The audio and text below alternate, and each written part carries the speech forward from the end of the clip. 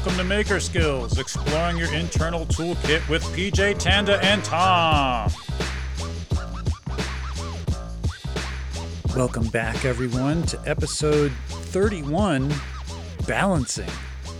This is the first of our listener-recommended topics for the entire podcast. I mean, that's a big...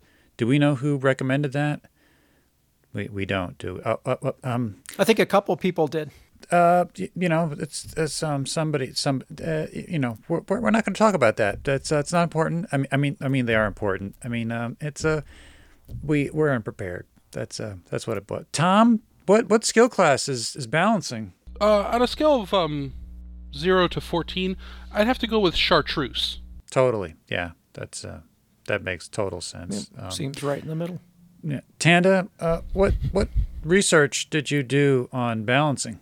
I've done no research on balancing. I've been really poor with balancing my time, and that would have included spending some time researching balancing. I did a lot of research balancing early on. I could balance on pogo sticks and stilts and unicycles. I've done very little or no research on balancing. Tom, how about you? Sidebar, Tom? Yeah. Dude, I got to warn you, it looks like Tanda's trying to muscle in on your non-research. You might be out of a job soon. And if she continues, I mean, dude, you got to rein this stuff in. Cause I feel like I've firmly planted myself in a position to never do research. And I don't think she can take that over easily. Well, see, but she's trying to. That's what I'm saying. Like, you got to do something. Or we got to talk to the union. I don't know. Something's got to happen. Like, she can't not do research. I mean, this is like the 5th week in a row. Yeah, it's getting sloppy. I don't know. Here comes tennis back. So you still haven't done nothing. Oh no, I was just so happy that you called on me first, so I could jump in with the non-research. That I thought I would take advantage of that. Oh, well, now I know what to do next show. Yeah, now Tom's on the hook for having done some research. Tom? Yeah. Did you do any research? I mean, I feel like we answered that. You know what? I have a small thing to add. Old Timey Tools, I think, sent me a link to the Gershner Toolbox Company. Yeah. And part of their story is exactly what we're going to talk about. I believe he was a machinist of some sort. And he needed a toolbox that more appropriately suited his needs. So he built one, and then everybody around him wanted one, and it just blew up out of that. So he spent time in the shop, on the shop, and it paid off big time. But go watch those videos. I left a lot of details out. It's a decent story, and they're still making high-quality things. Are those from today? The videos? Yeah. Or is they on YouTube? No, they're on YouTube. They're on YouTube. They're on the YouTubes. Oh, okay. Yeah. I didn't know that Old Timey Tools was doing YouTube videos. No. They're not his videos. I'm sorry, I set that up wrong. He sent me a link to Gershner's videos. I'm not... Oh. You know what? I think A-Bomb even did a video there, if I'm not mistaken. I think that might have been what I watched. Okay. Well, I have no knowledge of these things, so I'll have to check it out. I did do research on balancing, unlike you two slackers, okay? And there wasn't a lot, but there was some. And if you try to put in like balancing as a skill, basically what you get is how to teach children to balance. And what it came up with was there are 3 different kinds of balance, which I really didn't think about, but makes sense. There's static balance, which is the ability to stand in one spot, either on 2 feet or 1 foot, and not fall over, which is kind of self-explanatory. Then there's dynamic balance, which is the ability to move and balance at the same time while you're, like if you tumble, you stop after running, you dodge, dodging, landing after a jump, climbing. They're all dynamic balance skills. All the things I just mentioned are called locomotor activity, and that all those things require dynamic balance as a skill. So there's that. The third and final skill is called axial stability. And this is the ability to balance while turning the body at the same time. And it could be a horizontal axis, such as bending over to touch your toes or doing a somersault. It could be on the vertical axis, like twisting your midsection to the right or left. And these are things that, I think we do every day that we don't even think about. We just kind of lump them all into one category. But children have to learn these like one at a time in order to not be a burden to society, I guess. I don't know. They have to function. Tom, sidebar? Yeah, I'm right here. So it's PJ, so I just tried to throw out something about, like pogo sticks and stilts and unicycles as a joke. And I was derided for doing that. And then he pops in and very seriously just talks about teaching kids to balance, which doesn't really have to do with balancing your activities in the shop at all, unless you're like standing on your saw or something. And then just like plays it off as like serious research. I feel a little slighted here. Oh, interesting. I'll have to take your word for it. I missed it, to be honest. I've been in a sidebar for the last 15 minutes and I didn't... is PJ still talking? Yeah, I think so. I mean, I figure we've got a few more minutes before we come back. I think he launched into some superstitions or something, but... All right, I'll come back in. Oh, here he is. Here's PJ. So, that's interesting, PJ. I didn't know that. I didn't really find it that interesting. That was just all I could find. Yeah, I didn't either. I was just being nice. You've just entered the dealer's corner where bargains are currency. Prepare yourself. The deal gods have swung back in my favor this week. I've got some awesome deals. But first, we're going to go to the big machine king, Tom. What do you got for us this week? I honestly don't remember what deals I bought the entire week, so I'm just going to tell you about the deals I got today. Is that good? Mm-hmm. That works. Okay. So as of recording this, we're recording on a Monday. This morning, a friend sent me a Facebook Marketplace listing for a free bandsaw. It's a 14-inch Central Machinery, Harbor Freight. It's got broken trunnions, but it's got a 1-horsepower motor, and everything else seems to work. He plugged it in, turned it on. It screamed like crazy because it's not set up. Like, he probably shouldn't have turned it on.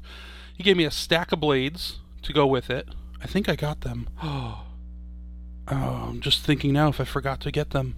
But anyways, and then I said, oh, you getting rid of anything else? You selling anything else? Like, I would have bought stuff from him, too. And he hands me another one of those little 1-inch belt sanders. Like the little Delta ones. The 1x30s. This one's green. It might be Central Machinery. Yeah, yep. And that works too. He felt like he had to prove that it worked for me to take it for free. And I appreciated that. So that was this morning. You guys may not have realized this, but I've been wanting like a farm tractor for a long time. Just like, I haven't been like really trying, but I always keep my eye out. It's in my algorithm. It comes up every so often.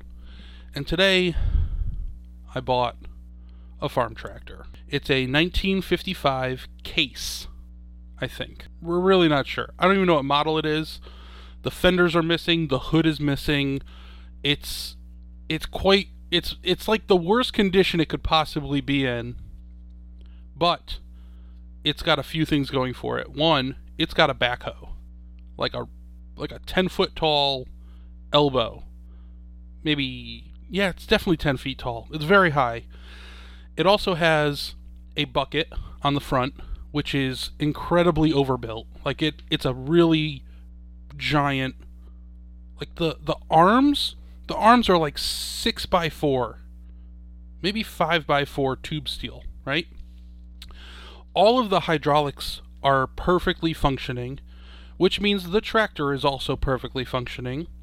It needs things like a throttle linkage that's just kind of weird and rigged up. It needs to be basically just rerun, replaced, whatever.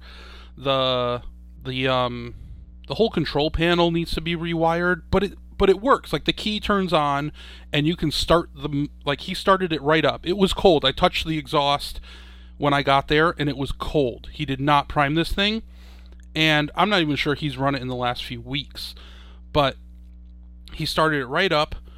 Played with all the hydraulic triggers and just kind of clicked everything, made sure it all worked, lifted the bucket up and down, and then just took off, and he drove it, and it's beautiful. It's got a flat tire. One of the big tires is flat, but he said it held air. Like, so if we pump it back up, it's probably good.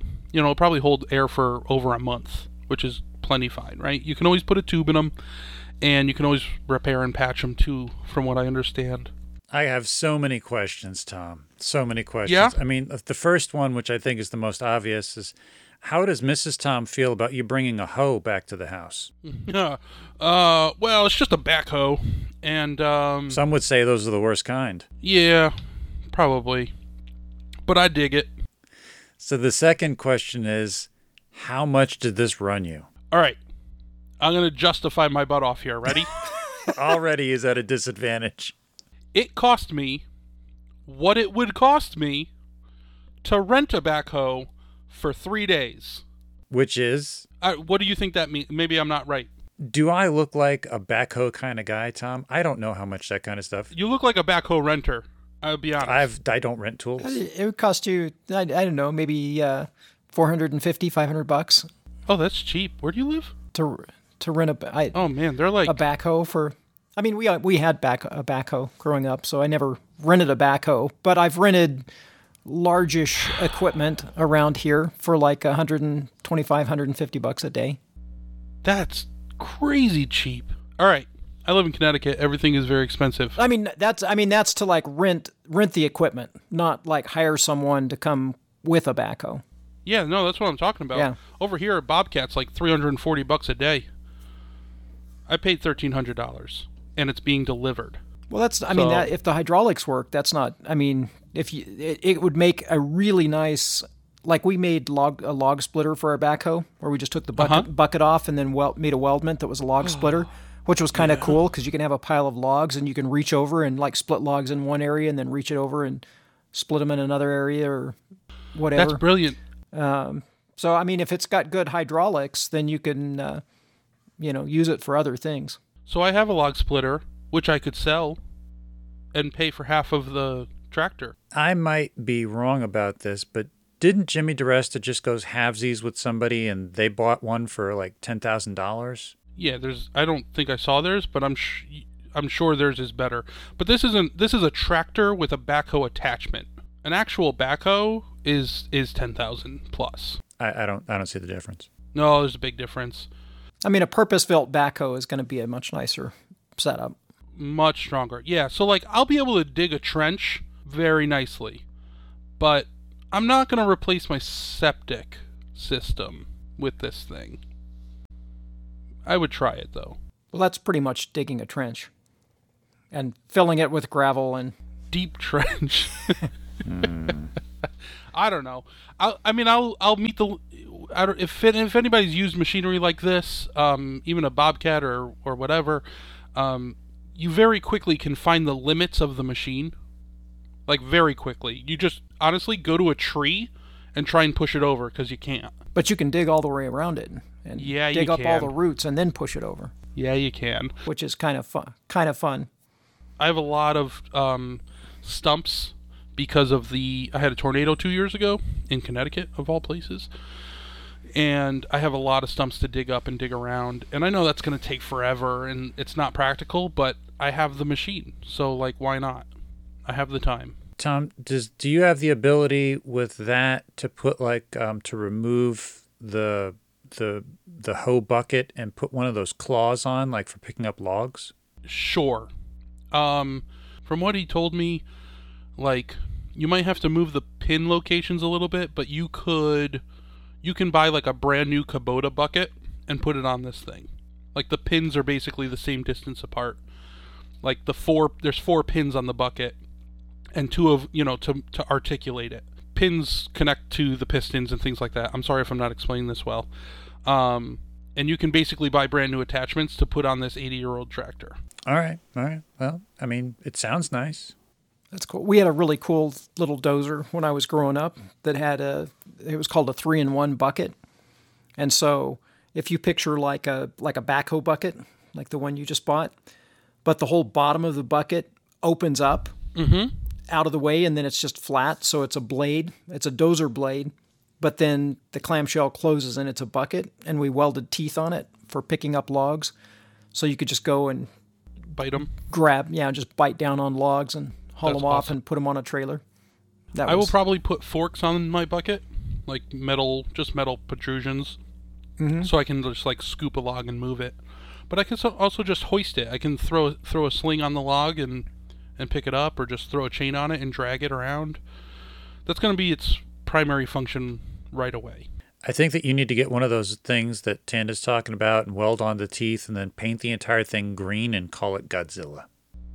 I like it. So was there anything else? Was that the end of your deals? Yes, but I'm going to go back to this guy's place. He took me inside and he goes, I got a lathe. I got a lathe. And he goes, somebody told me I could get like $1,500 for it. And I was like, ah, crap, I'm not buying this thing. I walk inside. It's an American tool company lathe. It's got to be a 16-inch swing. No. I don't mean 16. I mean double that. I mean from the bed to the center of the chuck. Maybe I'm overdoing it. It's probably a 12-inch distance, which means a 24-inch swing. It's got to be at least 8 feet long and weigh 3 tons. And it's beautiful. But I'm not buying that. That's just ridiculous. And there's no buyers for that. Like, I told the guy, list it for $4,000, but you're going to have to wait until the one guy needs it. Mm-hmm. Anybody making parts that big are usually like real deal shops, and they're just not using that equipment anymore. But he also had, which I'm going to go back for, he had a Buffalo drill press, but like a Jimmy DiResta Buffalo drill press. Oh, you had a Camelback? And I kind of want that. It wasn't exactly like that, but I didn't have time to inspect it. I actually set a timer to get out of there and come back to be somewhat on time for this podcast. So you guys kind of ruined it for me, but let's not dwell on that. He also had a horizontal mill but like the arbor was missing, but on the front of it was a Bridgeport M head. Like the whole Bridgeport like head of a mill was attached to it, which is really how they originally sold those things. It was, the base came later on a Bridgeport. They used to sell just the head, and you would attach it to other machines. So that was really cool to see, and I might go buy that and put it on the back of my Bridgeport. You can put them on the back and swing the turret around if it's cheap enough. And then he also had what I think was a pipe threader. It was a giant machine. It was really big. So I'm going to stop there. I got to go back. I got to dig. It was a messy, dirty barn, or 4-car garage, really. It wasn't even a barn. I got to get in there with more time and see if I can buy some stuff. Oh, well, it sounds like, you got a dirty honey hole. That's might be some stuff. You got to clean it off and find out. Yeah, I'll ask the backhoe about the dirty honey hole. Yeah, that's not a conversation I'm going to have. But you let us edit that out. That's not appropriate for this podcast. Probably. So it's beyond the scope of this podcast. Well, talking about the scope that's inside the podcast, I got 3 deals this week, and one of them is an extra special. But we're going to go in order. First, we've got the Double Dipper. There's this guy that is not far away. He's a couple towns over. And at first, I did not know it was a guy that I was talking to. It was a Facebook Market ad, and the name is Corrine Duke. Now, Duke is the last name, so Duke could be anybody, but this was an old dude. I thought it was some woman. And the ad just says jigsaws. And I look on there, and there's an old Mastercraft jigsaw. That's like the old aluminum body, no paint or anything. And that's how they were sold. There never was any paint. And then right next to it, there's a Craftsman auto scroller. But there's one picture, and it doesn't say, like you can't see that it says auto scroller on it. Like, you really couldn't see much of anything. I knew it was an auto scroller because I know what all the auto scrollers look like. And he had listed on there $25. So I said, how about 15? He's like, okay, fine. So I go, I set up a time, and I'm like, what's your address? He goes, I meet at the laundromat. And I'm like, okay. And I'm thinking it's a woman. She wants to meet a safe public place. I'm like, that's fine. So I drive to the laundromat, and I'm like, I'm here, and I'm clicking, I'm in a Dodge Ram, and I'm waiting, and I'm waiting, and I'm waiting. And I see off in the distance, there's like these apartment buildings way behind me. And there's this old dude like walking down I'm just like waiting for somebody to show up. And it looks like he's carrying a dead cat. And I'm like, what the heck is, and then he's coming like right for me. And I'm like, oh, that's the auto scroller. That's not a dead cat. So he shows up, I get out, we introduce ourselves, and he goes, so which one you want? And I said, what are you talking about? It's both of them for 15. He goes, no, it's 15 each. And I said, that's not what, I don't think so. No. He goes, yeah, it's 15 each.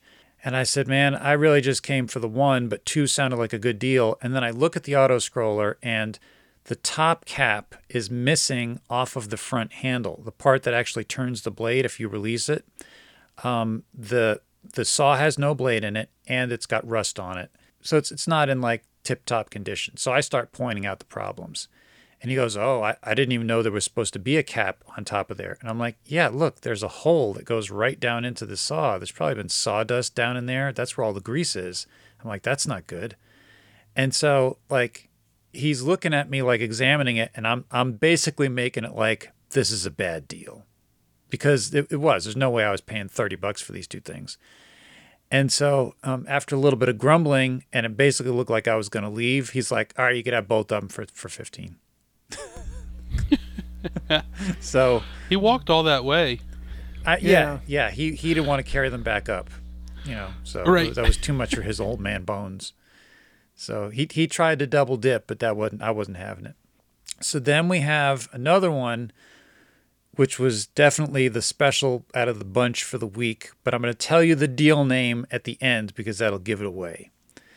So I saw somebody had what I believe to be a 1953 Walker Turner 1200 floor model drill press for sale. And it had originally been for sale for $150. He had marked it down to $100.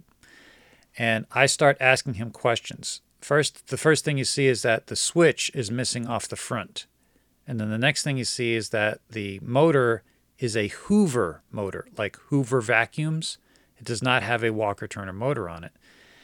And so I'm like, basically trying to wear the guy down with everything that's wrong with it. And he's I could tell he's getting grumpy. He's like, look, I just want it gone. And I'm like, okay, well, what's your rock bottom price? He goes, if you can get it out of here by Saturday, you could have it for $60. And I'm like, done. Where are you? So he gives me the address, and it's just outside of Philadelphia. And so, of course, I sent a message to Dave over at Parts and Restoration. I'm like, hey, man, are you busy on Saturday? And he goes, not specifically. What do you need? And I'm like, I've got this deal. I was wondering if you could pick it up for me. Or it's like an hour and 45 minutes, 2 hours away from me. And he's like, where is it? So I sent him the address, and he goes, oh, man, this is like an hour away from me. I'm like, I had no idea. I didn't realize it was that far. I was like, don't worry, man, I'll go pick it up. So Dave couldn't help me, so I drive down there. And I'm driving down, I'm listening to podcasts and everything, and I get off at this exit, and it's this exit that is Easy Pass only. And all of a sudden, I'm like, that looks familiar. Didn't I get a ticket going through one of these things? Like, because I didn't have Easy Pass. I've only had it for like less than a year. And so then I'm driving, and I get off the exit, and I'm like, this exit looks familiar. Where do I remember this from? And I'm like, it's like, I'm just starting to pick up like all these little clues. And then all of a sudden I pull in and I see the guy's house, and it's the pizza guy that I got the Delta DP220 drill press from 2 years ago. The pizza guy. It's the pizza guy. And so I back in, I jump out, and he goes, hey. And I'm like, yeah, it's the pizza house. And he starts laughing. And he, of course, he totally remembered me. He knew who I was. And I'm like, I had no idea that it was you. He goes, I figured it out about an hour ago. I was looking from where you were coming from. And I'm like, oh, man. So, we start talking, just BSing and everything. I'm like, man, well, what happened? What did you put the switch on? Because he took a Cutler Hammer 2-button switch off of this thing. That was the whole reason he bought it, because those Cutler Hammer switches are like $200.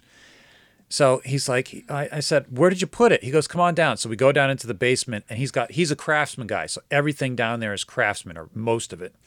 And he's like showing me the stuff and everything. He's got stuff all taken apart. and we're talking. And then across the room, my Spotty's got a wall full of angle grinders. And I'm like, wait a minute, what is that? And I recognize a badge. And I walk over there. This guy has a Walker Turner bench grinder. I didn't know these things existed.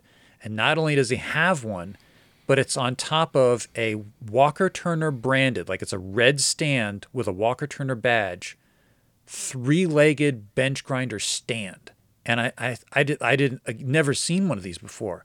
And I'm telling him about it. And he goes, oh yeah, I've never seen another bench grinder, but I saw the stand go for sale like a year or so ago for about $300.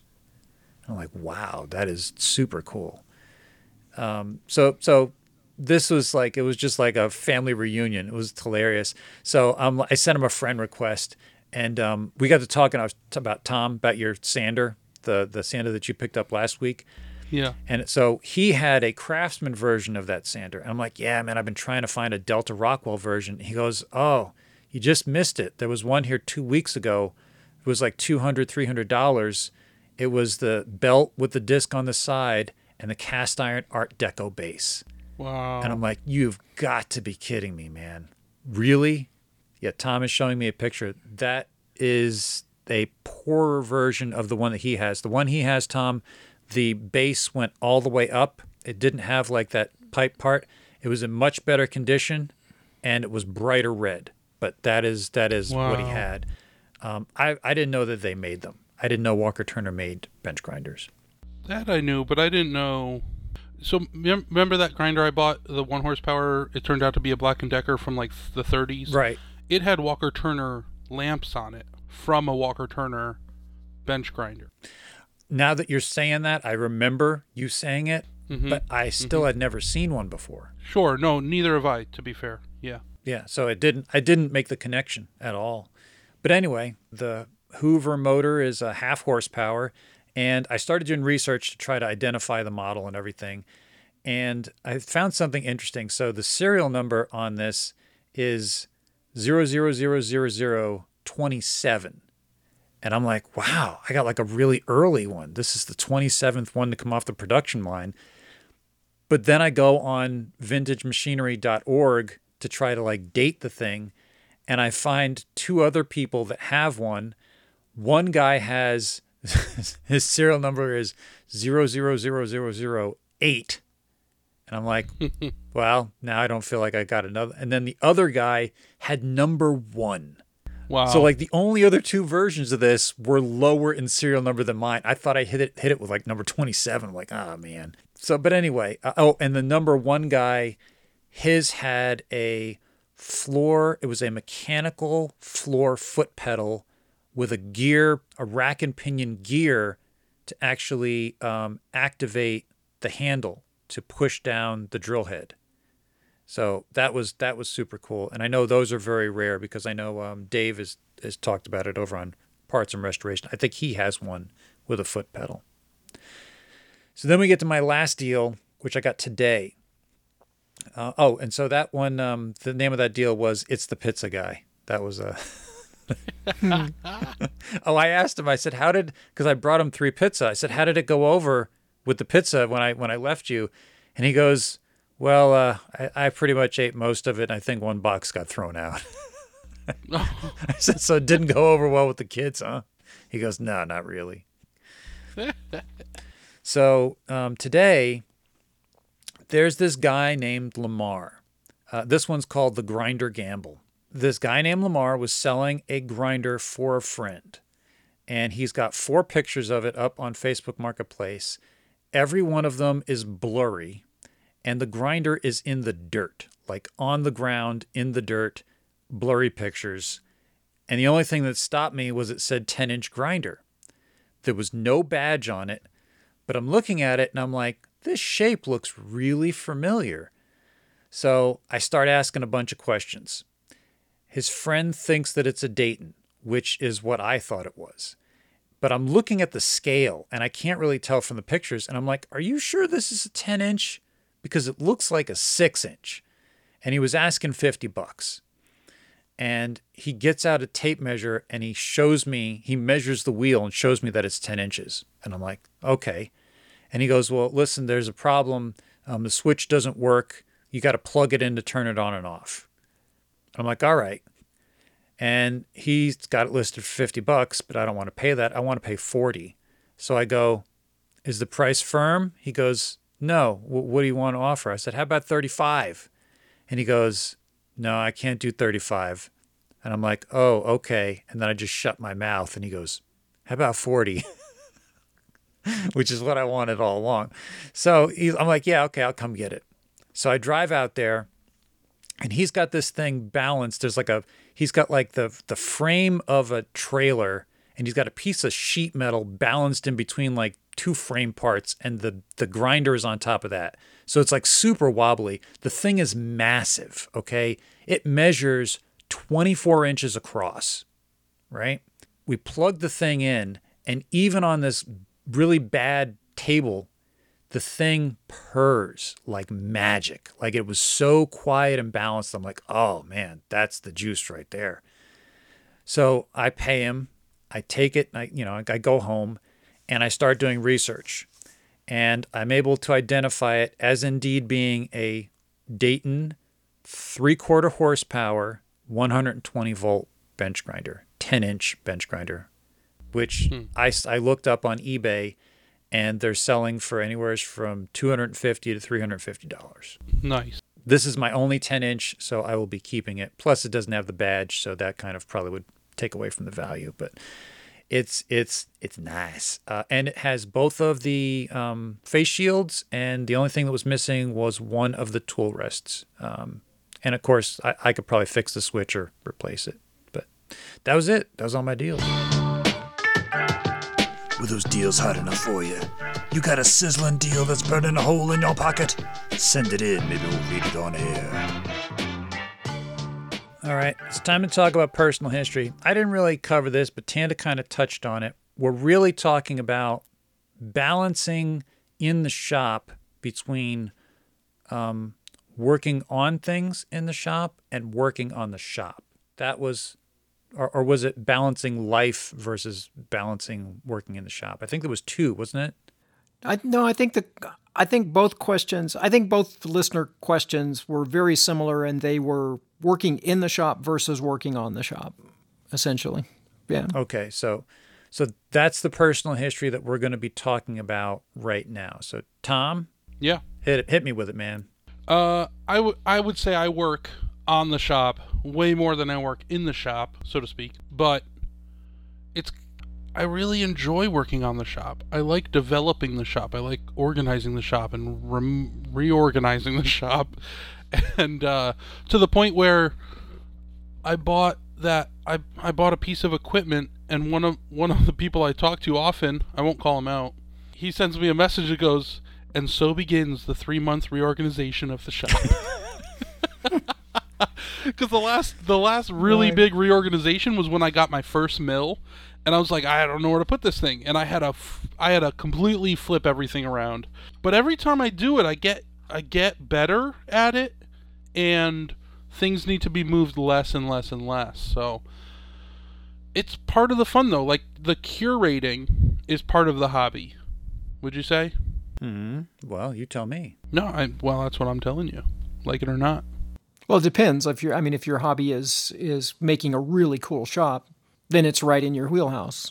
Yeah. I mean, if your hobby is production of your whatever it is you make in your shop, Right. Then it starts to, kind of get blurry. And I think my journey in making will evolve in that direction over time. Like, I do have a couple of customers. They're very small, but it's a nice little, side, some nice revenue.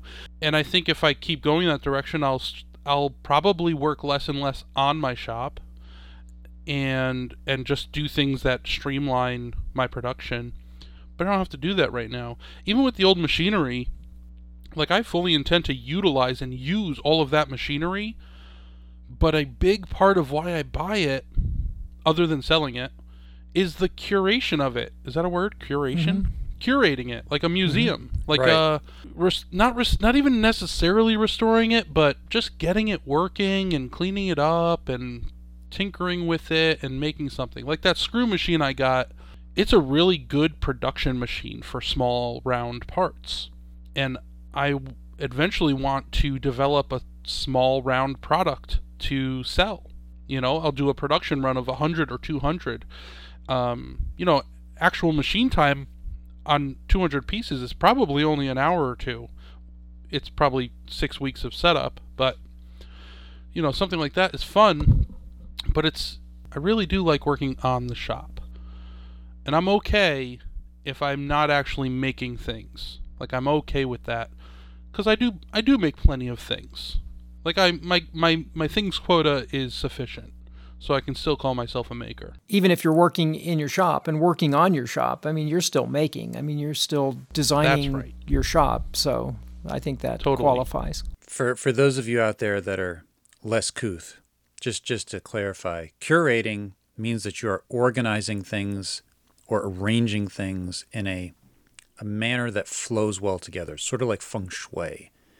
So the only reason I know this is because I actually curated a section of an art exhibit, and I didn't know that that's what it was called, because someone just said, hey, do you want to organize these paintings? And I'm like, yeah, sure, I'll do it, because I've got a good eye for that kind of stuff. And somebody walks up and he's like, where did you learn how to curate this stuff? And I'm like, I did it about 5 minutes ago. Yeah, that's how I learned it.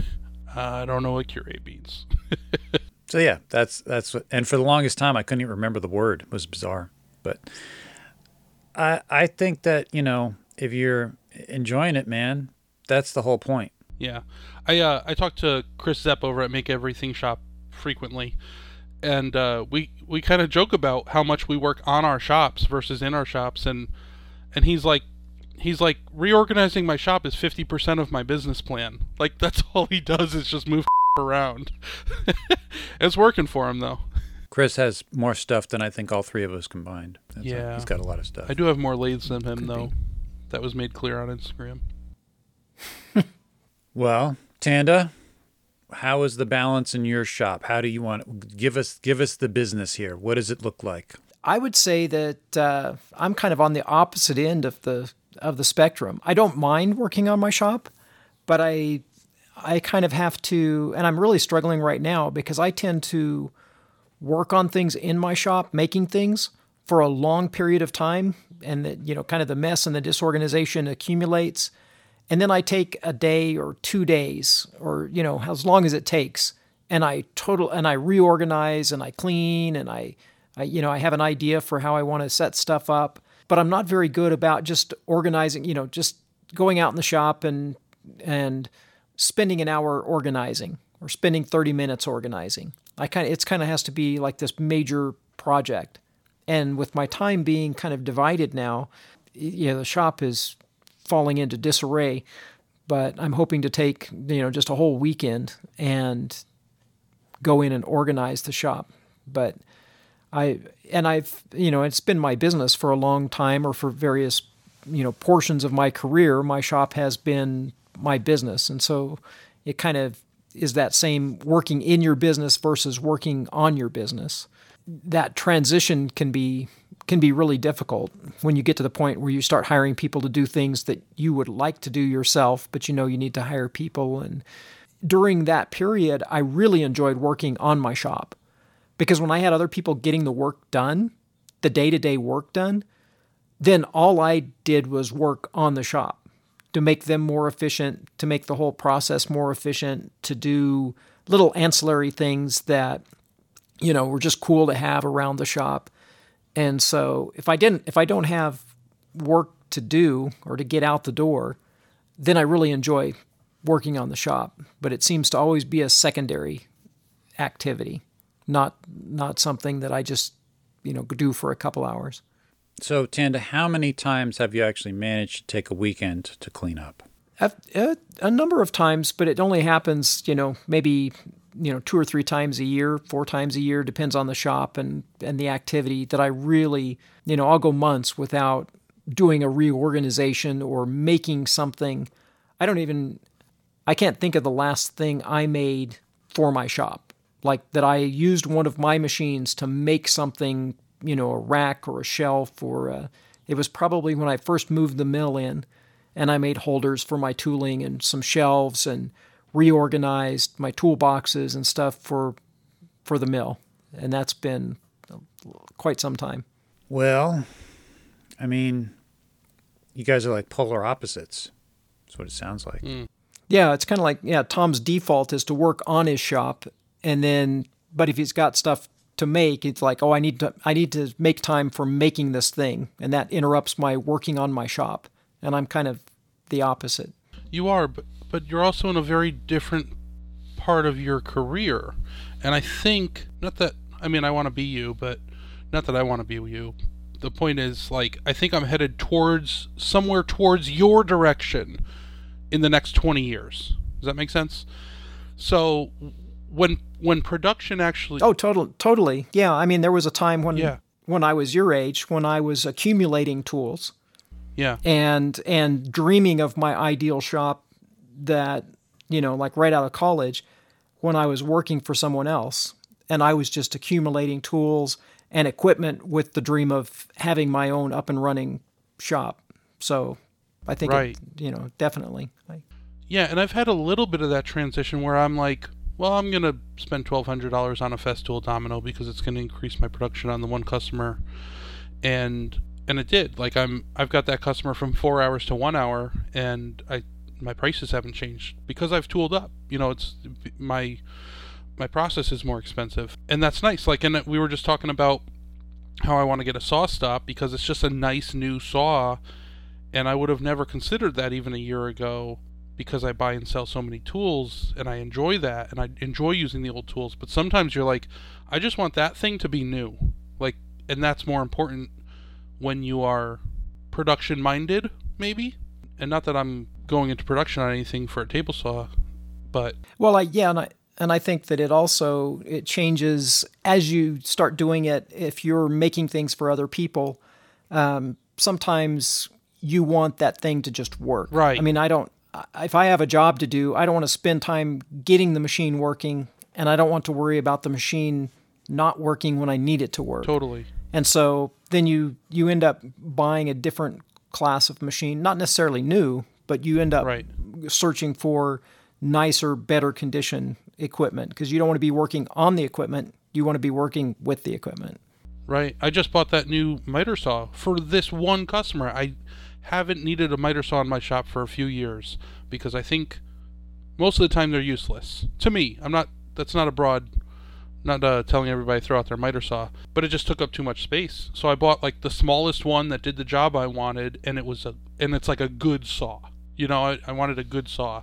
I would have spent more money on a smaller saw that did, a perfect job. Now, PJ, you're also the opposite of all of us a little bit, aren't you? Yes, I live in total chaos.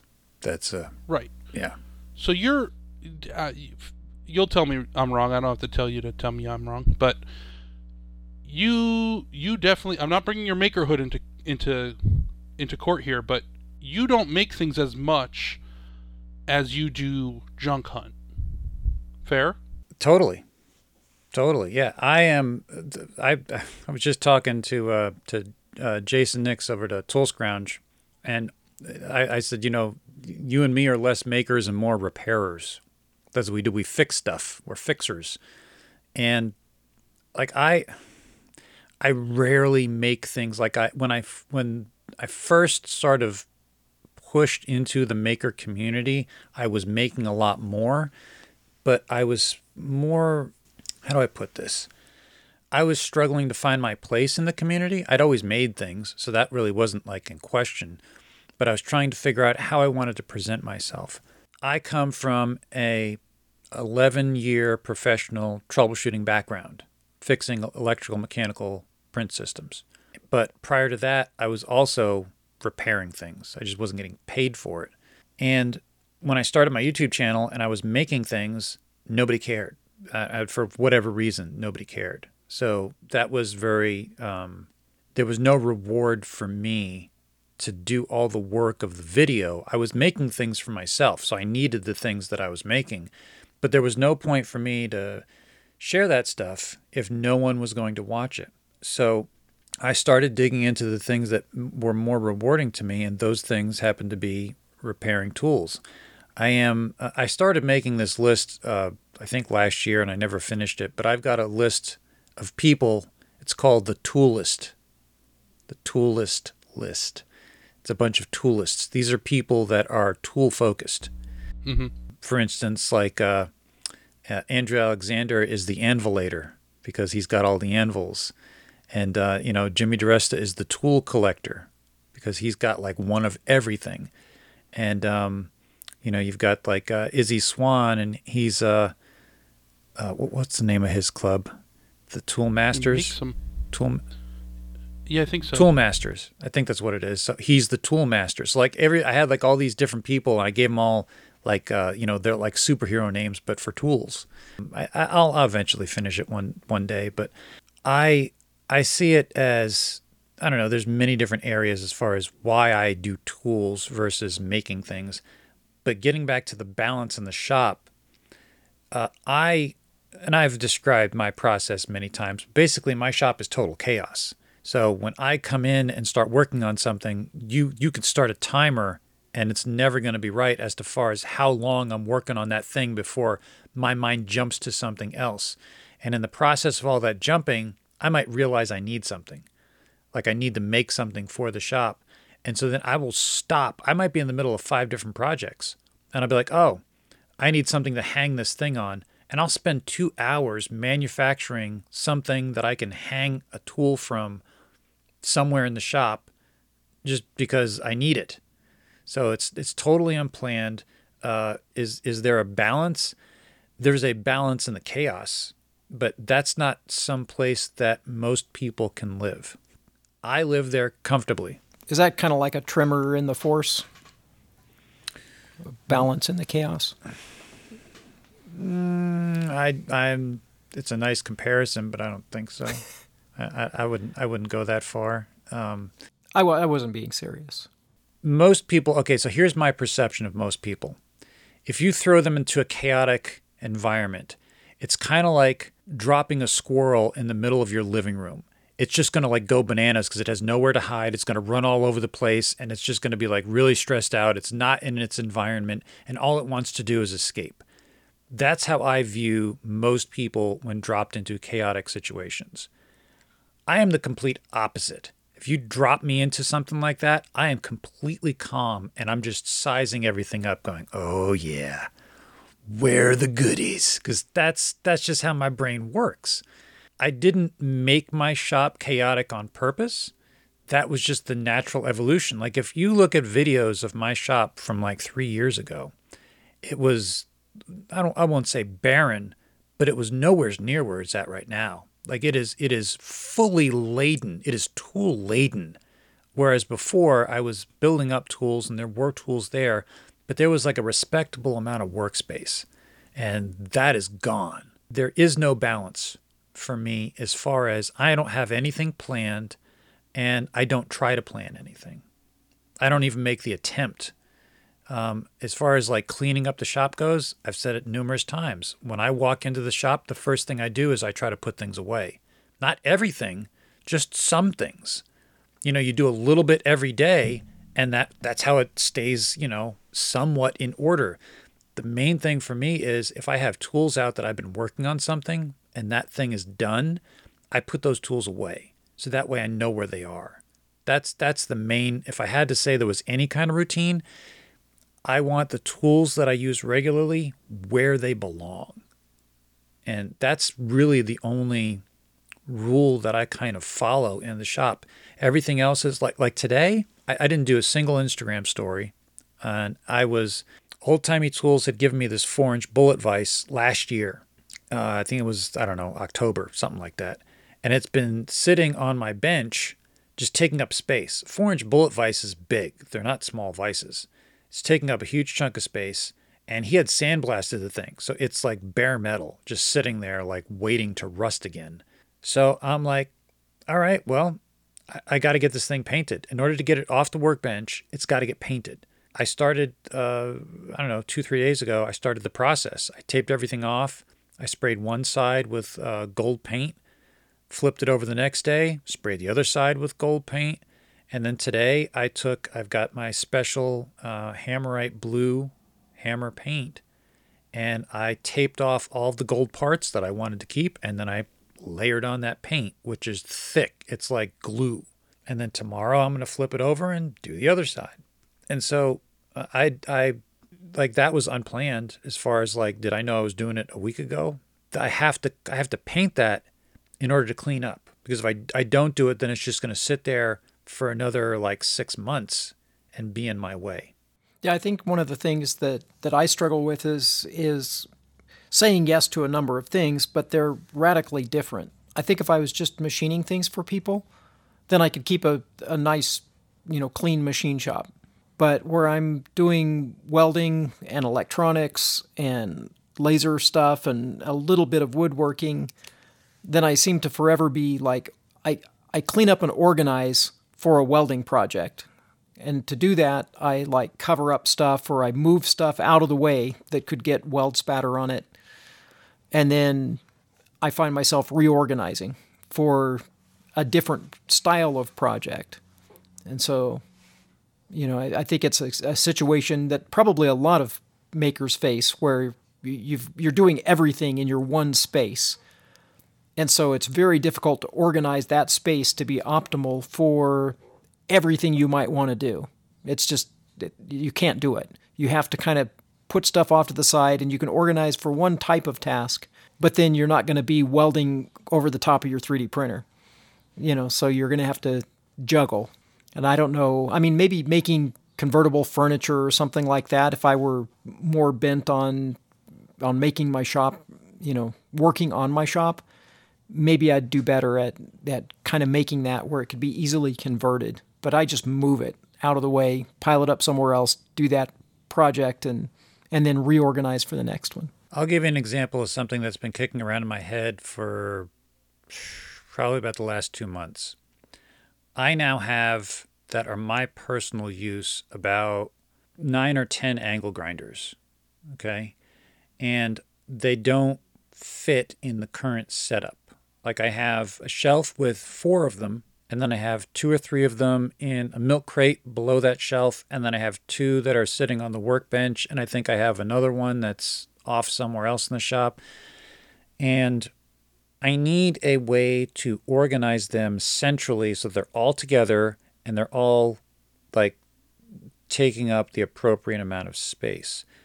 And so the thought that has come to mind is Paul Jackman years ago made these, they're pull-out tool hanging walls, I guess is the way to put them. They're like the tall drawers where you can hang tools inside. Yeah, sort of like the vertical that. drawers. Yeah, I remember that. So his I think he was like just kind of like, it was almost like a tool wall where he's putting drills in there sideways and then pulling them out and stuff. So what I want to do is, I've seen a bunch of people make these angle grinder holders where they, like, the spindle goes into a slot and then it hangs from there, and then some of them have hooks for the cords and stuff. So what I was thinking is, maybe what I need to do is I need to reorganize underneath this workbench, which is metal. It's the one that's got all my bench grinders on top, and put in 2 of these pull-out tool hangers, and organize it in such a way that I can fit all of the majority of the angle grinders there. But in order to do that, I'm going to have to remove some of the stuff that's under there already. So that means that's going to get reorganized somewhere else into the shop. That's something that I've been thinking about for 2 months, but I haven't fully settled on it. Now, you use all of these angle grinders? I mean, like, they're not just angle grinders you have. You actually, like, in a given project, you pull out a different angle grinder? Every single one of the angle grinders has a different attachment on the head. So I've got one that has a flap disc, one that has a cutoff wheel, one that has a wire wheel, one that has a flat wire wheel, one that has a cup wire wheel. I just bought 2 different grits of Scotch-Brite wheel for like polishing and buffing. Right. So you just don't change wheels. You just grab the angle grinder that has the appropriate wheel on it. It's just like Tom. It's an efficiency thing. He's buying tools to make himself more efficient. I don't want to be aggravated by that kind of stuff. Like, it's not really aggravating, but it's a waste of time. I can pick up, like matter of fact, I've got 2 Thor angle grinders. One of them needs a complete rebuild. But I love I love all the tools. That's why I have them. Mm-hmm. And what is the point of picking one and swapping the head out when I only get to use that one and then the other ones are just unused in a box or something, when I could use all of them one at a time and it'll speed up my efficiency? I would say to sell them and make money. That's my idea. But I totally get that. I have 2 of the rigid trim routers. One of them always has a quarter round and one of them always has an eighth round. Like, it's annoying to set those. So I get it. I sell the ones that I don't want. Sure. That's just how it goes, if it's not of interest to me. Like right now, I think the Thor grinders are the only 2 that I have. Every other angle grinder, I only have 1. I've got like a DeWalt. I've got a variable speed Makita. I've got a Hilti. I've got a Milwaukee. I like every other one I have, it's an individual brand. So I have like one of every brand that I'm interested in, and I think that to me is also a way of sort of product testing. I'm seeing like which one do I like as far as the performance goes. But I also have gotten deals on every single one of them. I didn't pay a lot of money for any of them. There was the DeWalt and the variable speed Makita I actually originally bought to resell. And then I got them home. I did not realize that the Makita was variable speed. And I'm like, I probably should keep that.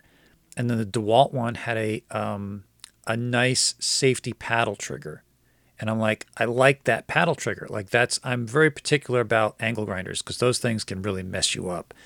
So if it's got a nice setup, and they're not all the same. DeWalt makes like 20 angle grinders, and some of them are, in my opinion, a little dangerous, like more so than the others. Mm-hmm. So when you find one that's good, that like fits into your workflow, you keep it. Well, sucky darn, I think it's time for one of them old-timey commercial interludes and stuff.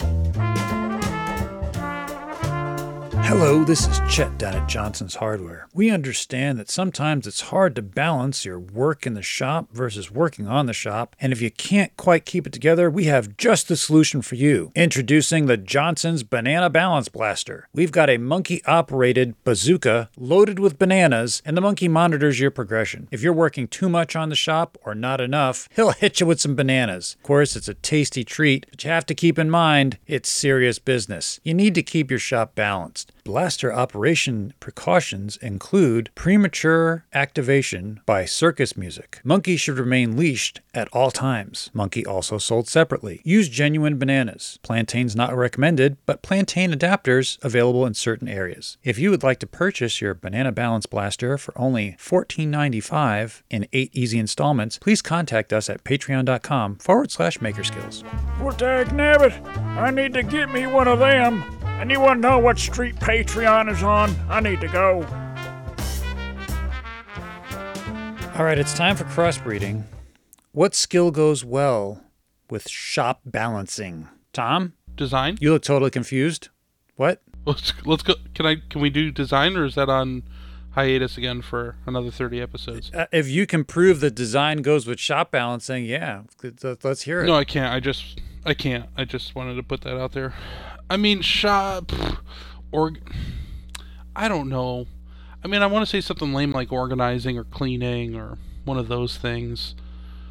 I feel like I can come up with something better than that, though. Time management. Have we used that before? I don't know, but that's a good one. It is a good one. So, time management. I mean, sometimes I'll do a glue up and then clean up. Like, that's part of that balance. It's like finding those moments within the moments to do things. What happens most of the time, let me give you guys a secret. The most inspirational thing I can do is clean up, because I always get halfway through and then something sparks and I want to make something. So I never fully clean anything. So that time management but it all goes into that balance. I don't know. I'm not landing this plane anytime soon, so you might want to take over. All right. Well, Tanda, what do you think? Since Tom can't complete a sentence. I think that that I want to avoid anything that Tom just said was lame, and so I don't want to give one of the lame answers, having already been called out as being lame. But I think for me, and I don't know, I think a skill I need to develop is the ability to say no if I don't have the time or resources to make something.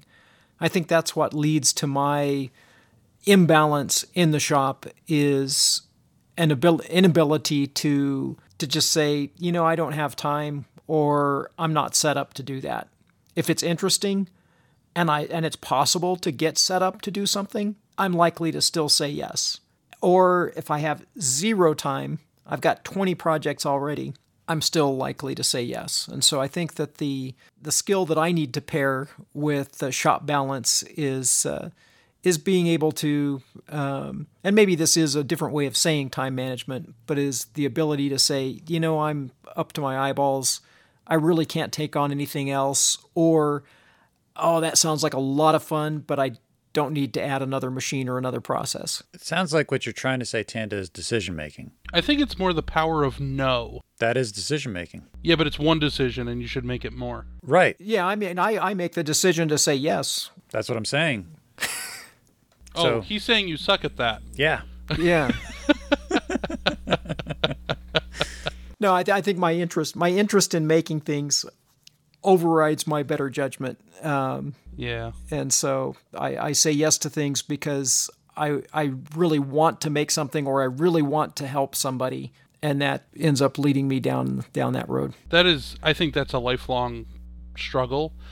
I noticed that, like, somewhere around my 20s, I realized that I never said no, like, ever. And I said I could do things that I just had no business even trying, just to be helpful. Like, I had good intentions. And I started saying no a lot more, and I'm not perfect at it. I mean, there's a broken Adirondack chair in my driveway that I just don't want to fix for this person. Not because of the person, but because it's just, I don't do that. But there's strings attached. Anyways, it's really important to say no. A lot. You have to say no more than you say yes. You should have more opportunities flowing in than not. And I don't know, it's tough. So I'm with you on that. Yeah, so that's something I'm working on. PJ, what do you think pairs well with shop balance? I know I'm going to get a lot of flack on this already, because I'm not even sure if it's a skill, but I believe it is. Tom, Tanda, sidebar. Sidebar. Double sidebar. Are you prepared to give Tom flack? I mean, PJ? When he comes back, he's going to say something, and we should be prepared. I think we should, like, just edit whatever he says completely out and just, like, skip to the next segment. I think that's a great idea. I think that would be perfect, except PJ's our editor. So listen, we're going to let him say what he wants to say, and then I'll just wrap it up, and we'll just cut that whole part out. Okay. Yeah, that sounds good. We'll try it. All right, there he is. All right, here he comes. So PJ, what goes well with shop balance? Well, what I think goes well with shop balance is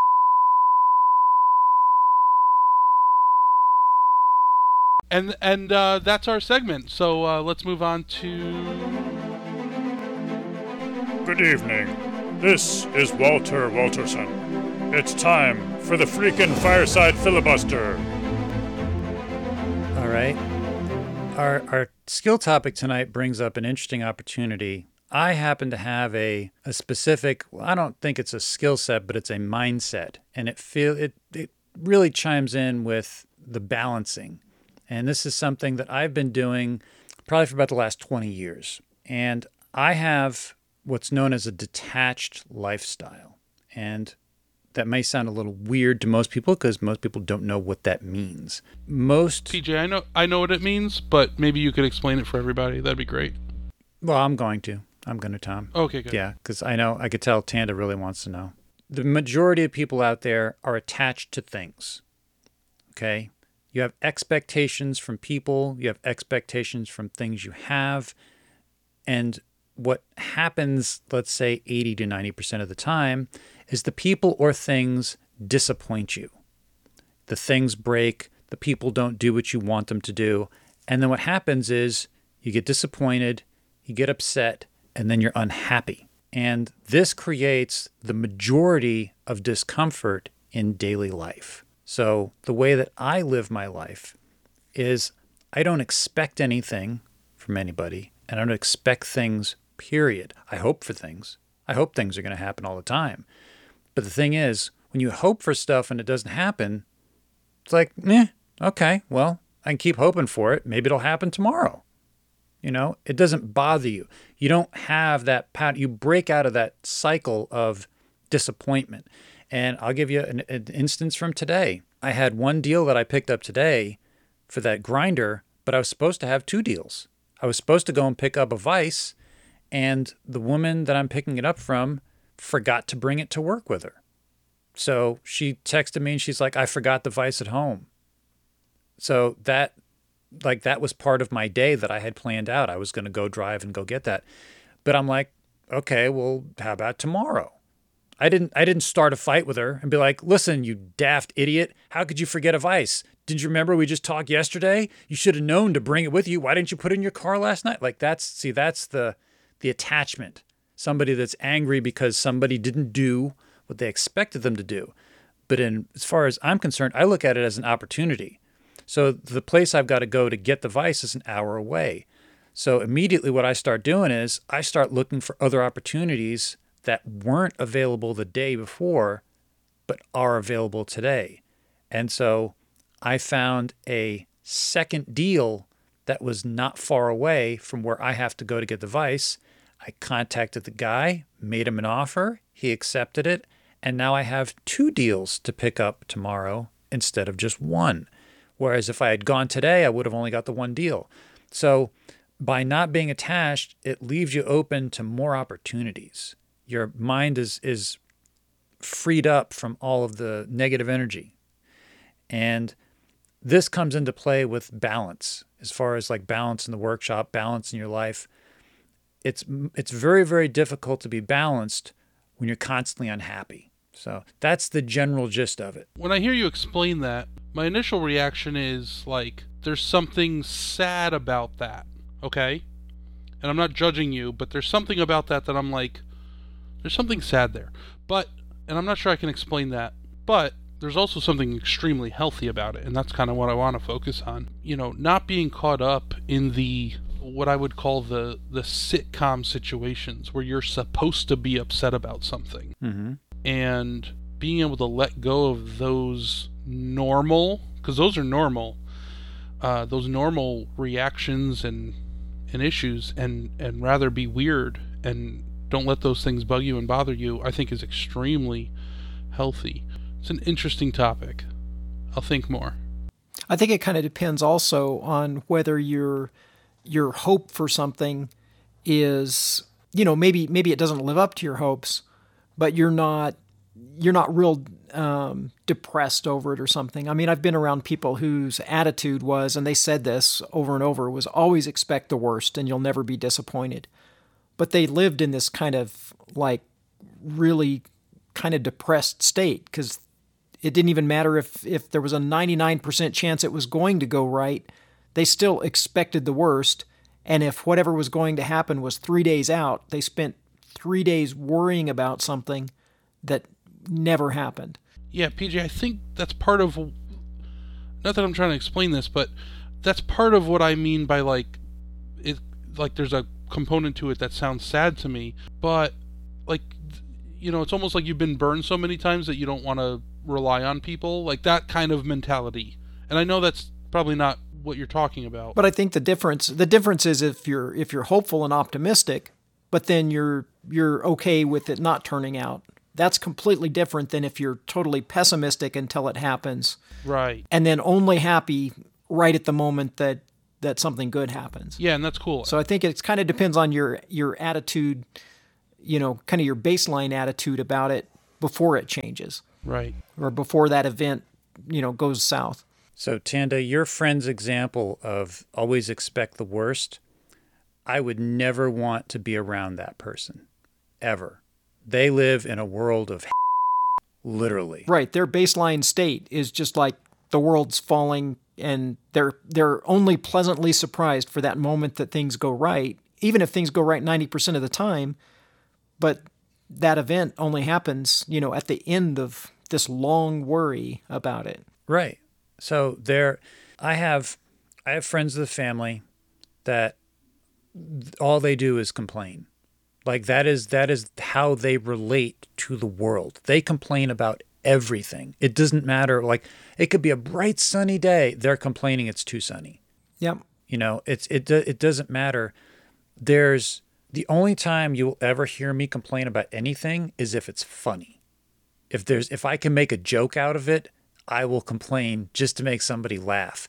But I really don't care. Like first off, it's super hard to make me angry because I am detached from everything, literally everything. It's like in order to be angry, you have to care about something enough to be angry about it. But like Yeah, Tom and I work on this every week on a weekly basis. We really it's my life's goal. Try to make PJ angry, and occasionally I think that he finds humor in it. I guess just Tanda. I can't wait for episode 37, where we just don't show up. We just ghost him. We're gonna ghost. We just keep telling him, "I'm going to be there in 5 minutes." And then we just do that for as long as he'll wait for us to show up for the podcast. And then send the invite, but don't let him in the meeting room. Oh, that would work as well. Yeah. Well, that's just mean. Oh shoot! I thought we were in a sidebar. Oh dang it! Oh, did you, Tom? You've got to hit the button. You've got to learn how to hit the button. I thought I was still in the sidebar from the beginning of the episode. I'm sorry. Tom's been in a sidebar for an hour and 20 minutes. we were kidding. We were kidding, PJ. Yeah. We just kidding. Just kidding. No, I think that I let other people off very quickly as far as being upset with anyone. I get upset or I'm like, oh, that made me, so mad. And that lasts for like 10 seconds. I mean, I go from, oh, that was annoying to, but these things happen like incredibly quick for anybody but myself. I don't do that for myself. So if I disappoint myself, I beat myself up. But everybody else, I let off very quickly, or I just don't. I give them the benefit of the doubt. I think it's important to make a clear distinction here. Like just what you brought up, it is okay to react to things. It's like if you have like a fight. Like if I'm driving and somebody cuts me off in traffic, I'm going to unleash about 10 seconds of cursing and then it's done. I get it out of my system and then I'm fine. I'm not going to that doesn't ruin my whole day. Right. You know what I mean? Yeah. I'm the same way. I move through that like incredibly quick. I don't know that you can keep from having a reaction. That's just human. Right. But you can move through it very quickly and dispense with it. Well, the point I'm trying to make is what I'm talking about is it's not a form of being like less human. You know what I mean? Like I still have all the reactions. But the other thing to keep in mind is, which is not directly related to the detachment, but being in control of yourself, you choose how to react. Like if someone gets in your face and starts screaming and yelling at you, you have the option to scream and yell back. You have the option to start laughing at them, or you could just stand there and do nothing. Like you have the choice.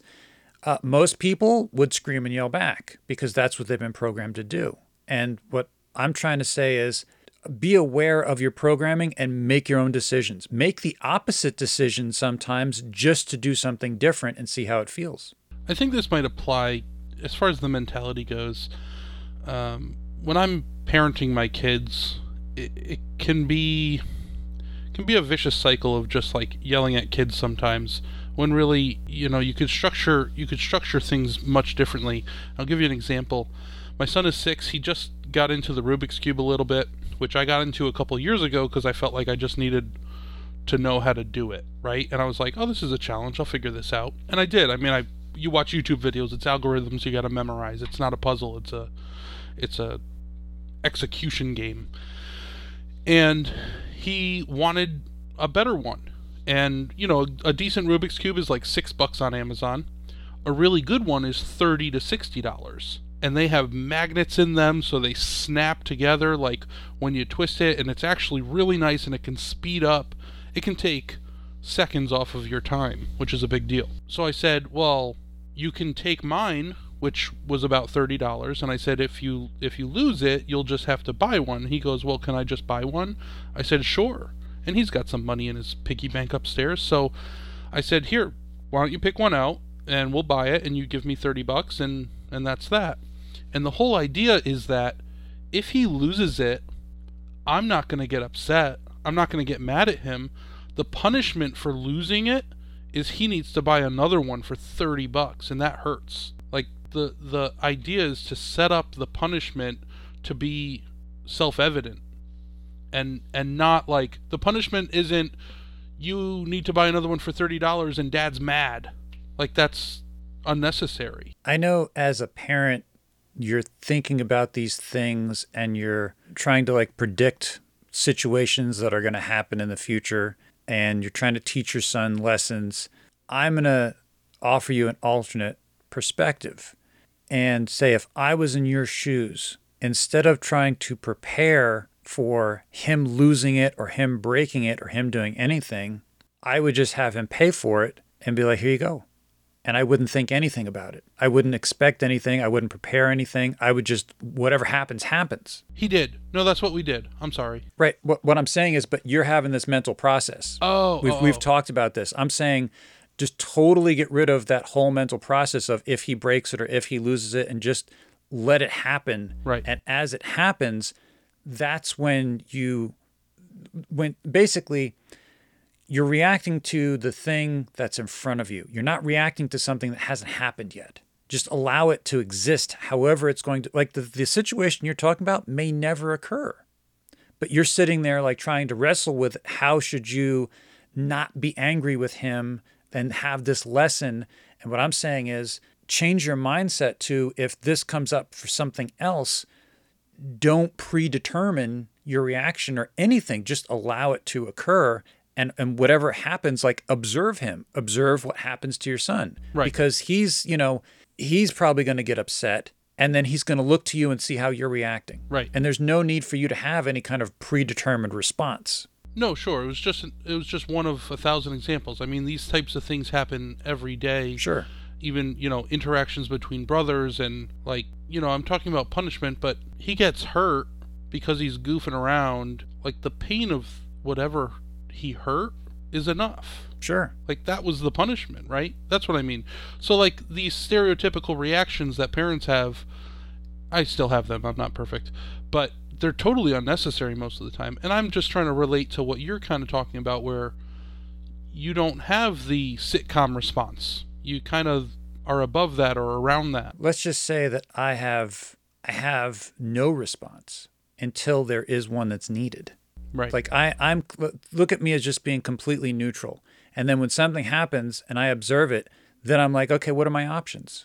And because I'm not trying, okay, I had a family member that was taking care of a small child, and a small child started screaming, as small children tend to do. And so what she did was she started screaming also. And this stopped the child from screaming and just was staring at the family member. And and there was like a moment of silence, and she goes, yeah, it sounds pretty dumb, doesn't it? And then there was no more screaming because the kid didn't know what to do, because no one had ever done that before. No one had ever screamed with them. And they're like, I'm trying to get attention. Now this person's trying to get attention. What am I supposed to do? It's a total confusion. That's great parenting advice, Tom. So next time you go to the store, just scream all the way up and down the aisles. Lay down. Try laying down in the aisle, kicking your feet, whatever you want. Just let it all out. And then the next time you go to the store and you say, hey, kids, you want to go to the store with me? And they'll be like, no, I'll just stay home. Yeah. I'll stay home with mom. And then you don't have Guaranteed. to worry about kids screaming in the store anymore. Yeah. Yeah. Well, you see, now they wear masks in the store, so I can just like put duct tape under their mask and it's fine. It's totally cool. Also an option, definitely. Yeah, that works. I'm just sitting here the whole time thinking, man, I must be old because, in my day, Rubik's Cubes weren't just, they didn't come with, here's the sequence you do, to solve the Rubik's Cube, and you look it up online. They came in a box and you had to figure it out yourself. Yeah, but you didn't figure it out, did you? I did, yeah. No way. No, you peeled off the stickers and you put them back on the place that they fit in the same color. No, I mean, it was like, this was when they came out. And so someone would be like, oh, I figured out how to get everything on the top to work. Here's how you do that. And it's like, oh, yeah. I figured out if you get everything to the top, here's how you can switch the corners. And so there was like a little bit of collaboration between myself and some friends. Yeah. But there was no place you could go. There was like, it wasn't like they came with a solution thing. Right. You just bought them. Did you know if you twist it diagonally and then pop, you can push and pop the pieces out of and disassemble the entire thing? So I have a kind of a funny Rubik's Cube story. When I was in high school, I went to Europe on a student ambassador thing, and we would stay with people in different countries. And I had learned to solve the Rubik's Cube, and we really did have to teach ourselves and learn how to solve it. And so the homestay family I had, they had these two little boys, and they had a Rubik's Cube. And so they were like, oh, you can solve it? And I'm like, yeah, sure. And so I start to solve it, and I get it like mostly solved. And I'm like, the white center side, there's no way this piece can be on that side, because you can't have a piece with like a green and a red on the white center side. And one of them's face just like dropped, and he confessed that he had pulled off the stickers and tried to solve it. And awesome. And then they didn't stick back on right. But yeah, I kind of put him in a bad spot. That was the freakiest, firesideriest filibuster I've ever heard. I am Walter Walterson. Good night. All right, it's time for short and sweet. Tom, you got any final thoughts to wrap up the show? Yeah, two thoughts. One, I just looked up my Rubik's Cube record, and I'm at 1 minute, 4 seconds, and 173 thousandths, which is not fast. You know how much faster the world record is? Mm-mm. An entire minute faster. And if you need a reminder, my time is 1 minute, 4 seconds. It's insane. So, it's been many years since I had a Rubik's Cube, but I can say without doubt, I have never solved it. Yeah. Not once.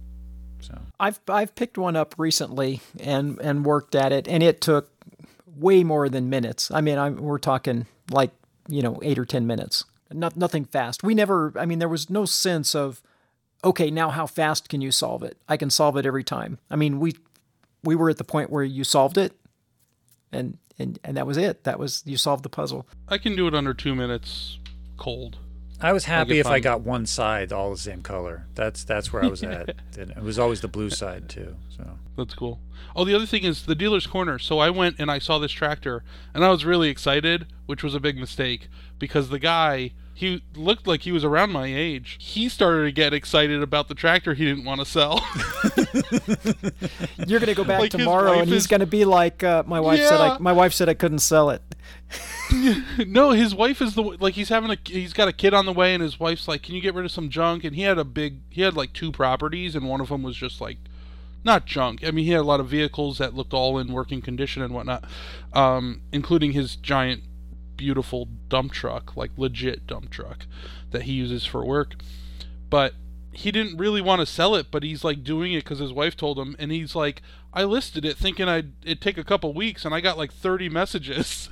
Jeez. And I'm like, oh, thank God you picked me. Yay. So that confirms at least that I can resell it immediately if I needed to. It's a good sign. I think that's what you should do, Tom. I mean, I'm just putting it out there. Yeah. So, Tanda, I got to keep it. Final thoughts? Tom, if you want to know, I mean, I like grew up riding on a backhoe with my dad, so I can give you 10 or 20 good reasons to have a backhoe about. If you need them, you can call on me. Yeah. My wife will need them. Are any of them wife-centric? Yeah, I mean, if she needs to like put in fence posts or pull out, shrubs that she doesn't want in a particular area of the yard or something. Oh, the best way to do that. 2 shrubs I have to remove. Best way to do that is with a backhoe. Yeah. I'm going to go out on a limb and say you should never ride a hose back because it's kind of dangerous.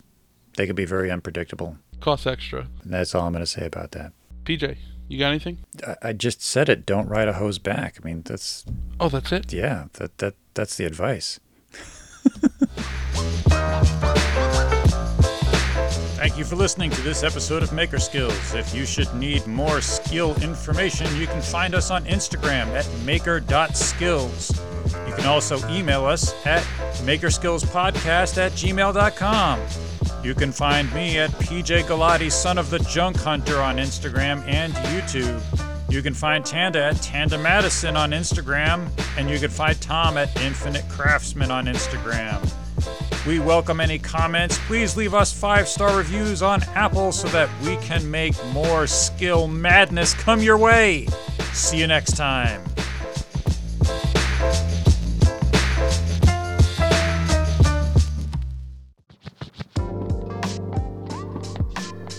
And now it's time for Ask Old Oswald. Ask me what? Who are you? All right, as always, welcome back, Old Oswald. Yeah. Oh, he sounds like he's had his vitamins today. So we've got some questions from our listeners. Tanda, do you want to hit Old Oswald with the first question? Sure. I mean, it sounds like he's awake and ready to go, so I think we'll just start off with a question from Universal Woodworker. What's your favorite tongue twister? I guess lemons. Yeah. Lemons they make my mouth do the twisty, funny things.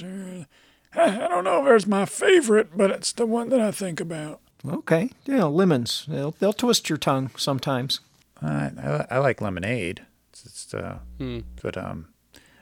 okay. Well, hey, that's an answer. Tom, you want to hit him with the next question? Who was that? Who was that from? Was that Universal Woodworker? Yeah. Okay. We oddly have a follow-up to that one, slightly related, from Sigma Woodcraft. How is tongue best prepared? Oswald, do you have an answer for that? Is he talking about like buffalo tongue? I'm not sure. It could be any kind of tongue. Could be beef tongue or buffalo tongue or... Do you have a way to prepare tongue, Oswald? I never much liked it myself. I know there's people that really enjoy eating it, but you'd have to ask my wife. She'd be the cooking, but she doesn't like it either. So I don't really have an answer. I guess have someone else do it. I guess that's what yeah. Well, yeah. I'd have somebody else do it too. I don't know how to prepare tongue. Tom? No, I can't say I've ever tried it. I've been somewhere that specializes in it, and it was actually quite good. In Sendai, Japan, they're kind of known for it, and it was quite good. Not to jump the line here, but we do have another food question, if I could. Go for it, Tom. Yeah, Ben Makes KC said, since both tomatoes and peppers are technically fruits, does that make salsa spicy fruit salad? What's he talking about? He's dancing with fruits? Yes. Yep. I've never danced with a fruit before. I don't know how to answer that kind of questions. Seems like a bunch of nonsense. He needs to talk to a dance instructor. I don't think he's talking about dancing, Oswald. He's talking about salsa, the stuff that you eat, with chips. Oh, that makes more sense. Wow. You're putting spicy fruit on potato chips? That doesn't make any sense. No, Oswald, not potato. You know what? No, we're going to move on to the next question. I think that's a good idea. Yeah. So, SC2H5 Creations wants to know, how do you keep calm when your young children are being a-holes to each other? Well, that's not hard to do at all. You don't keep calm. You get a switch and you beat the living daylights out of them. That'll take care of everything. Whoa. Oswald, this is, I know we're in the 20s, but I think it's the wrong 20s that you're getting your information from. What are you talking about? Oh, that's true. That's true. Yeah, switch is kind of old-fashioned. You should use a piece of neoprene rope. That's what I had in mind. Yeah. Okay, for those of you that aren't aware, a switch is a thin branch off of a tree. That's what Oswald's talking about. Oswald, people don't do that anymore. Why on. It worked really good. Really, beating your kids is kind of frowned upon these days. Who's frowning? I get a switch to them too, and they need talking to with a stick. Okay, yeah. Did we have any other questions? I've kind of lost my place here. I think that kind of wraps it up. But my dad tells a funny story about he had to pick his own switch when he got in trouble. He had to go and decide which switch off of the tree to give his mother to beat him with. Well, that's I don't have an answer to that, but I see we do have two more questions here from our listeners. Ed's Cloxamore wants to know, why are apartments called apartments when they are stuck together? Shouldn't they be called compartments? Oswald, you know what apartments are, right? Well, of course I know what they are. I'm not daft. I have TV, you know. Well, I mean, a compartment is what you got in your toolbox, you know, or separating stuff. And I don't think anybody would want to get stuffed in a toolbox. That sounds uncomfortable unless there was a really big toolbox or a really small person. Yeah. Oswald, Oswald? is that the answer? I think he nodded off. He's still there, and his mic's still live. Oswald? What time is it? It's don't worry about it. We're almost done, Oswald.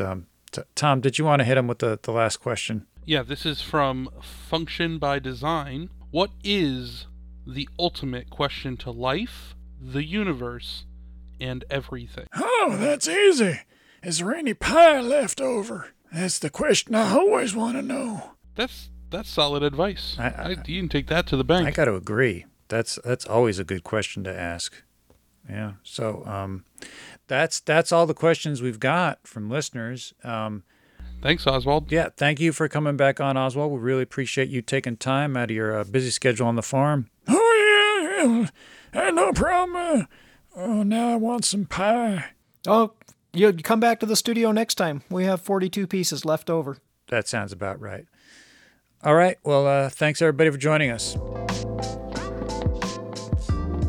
I think we might have tuckered old Oswald out. I need a nap.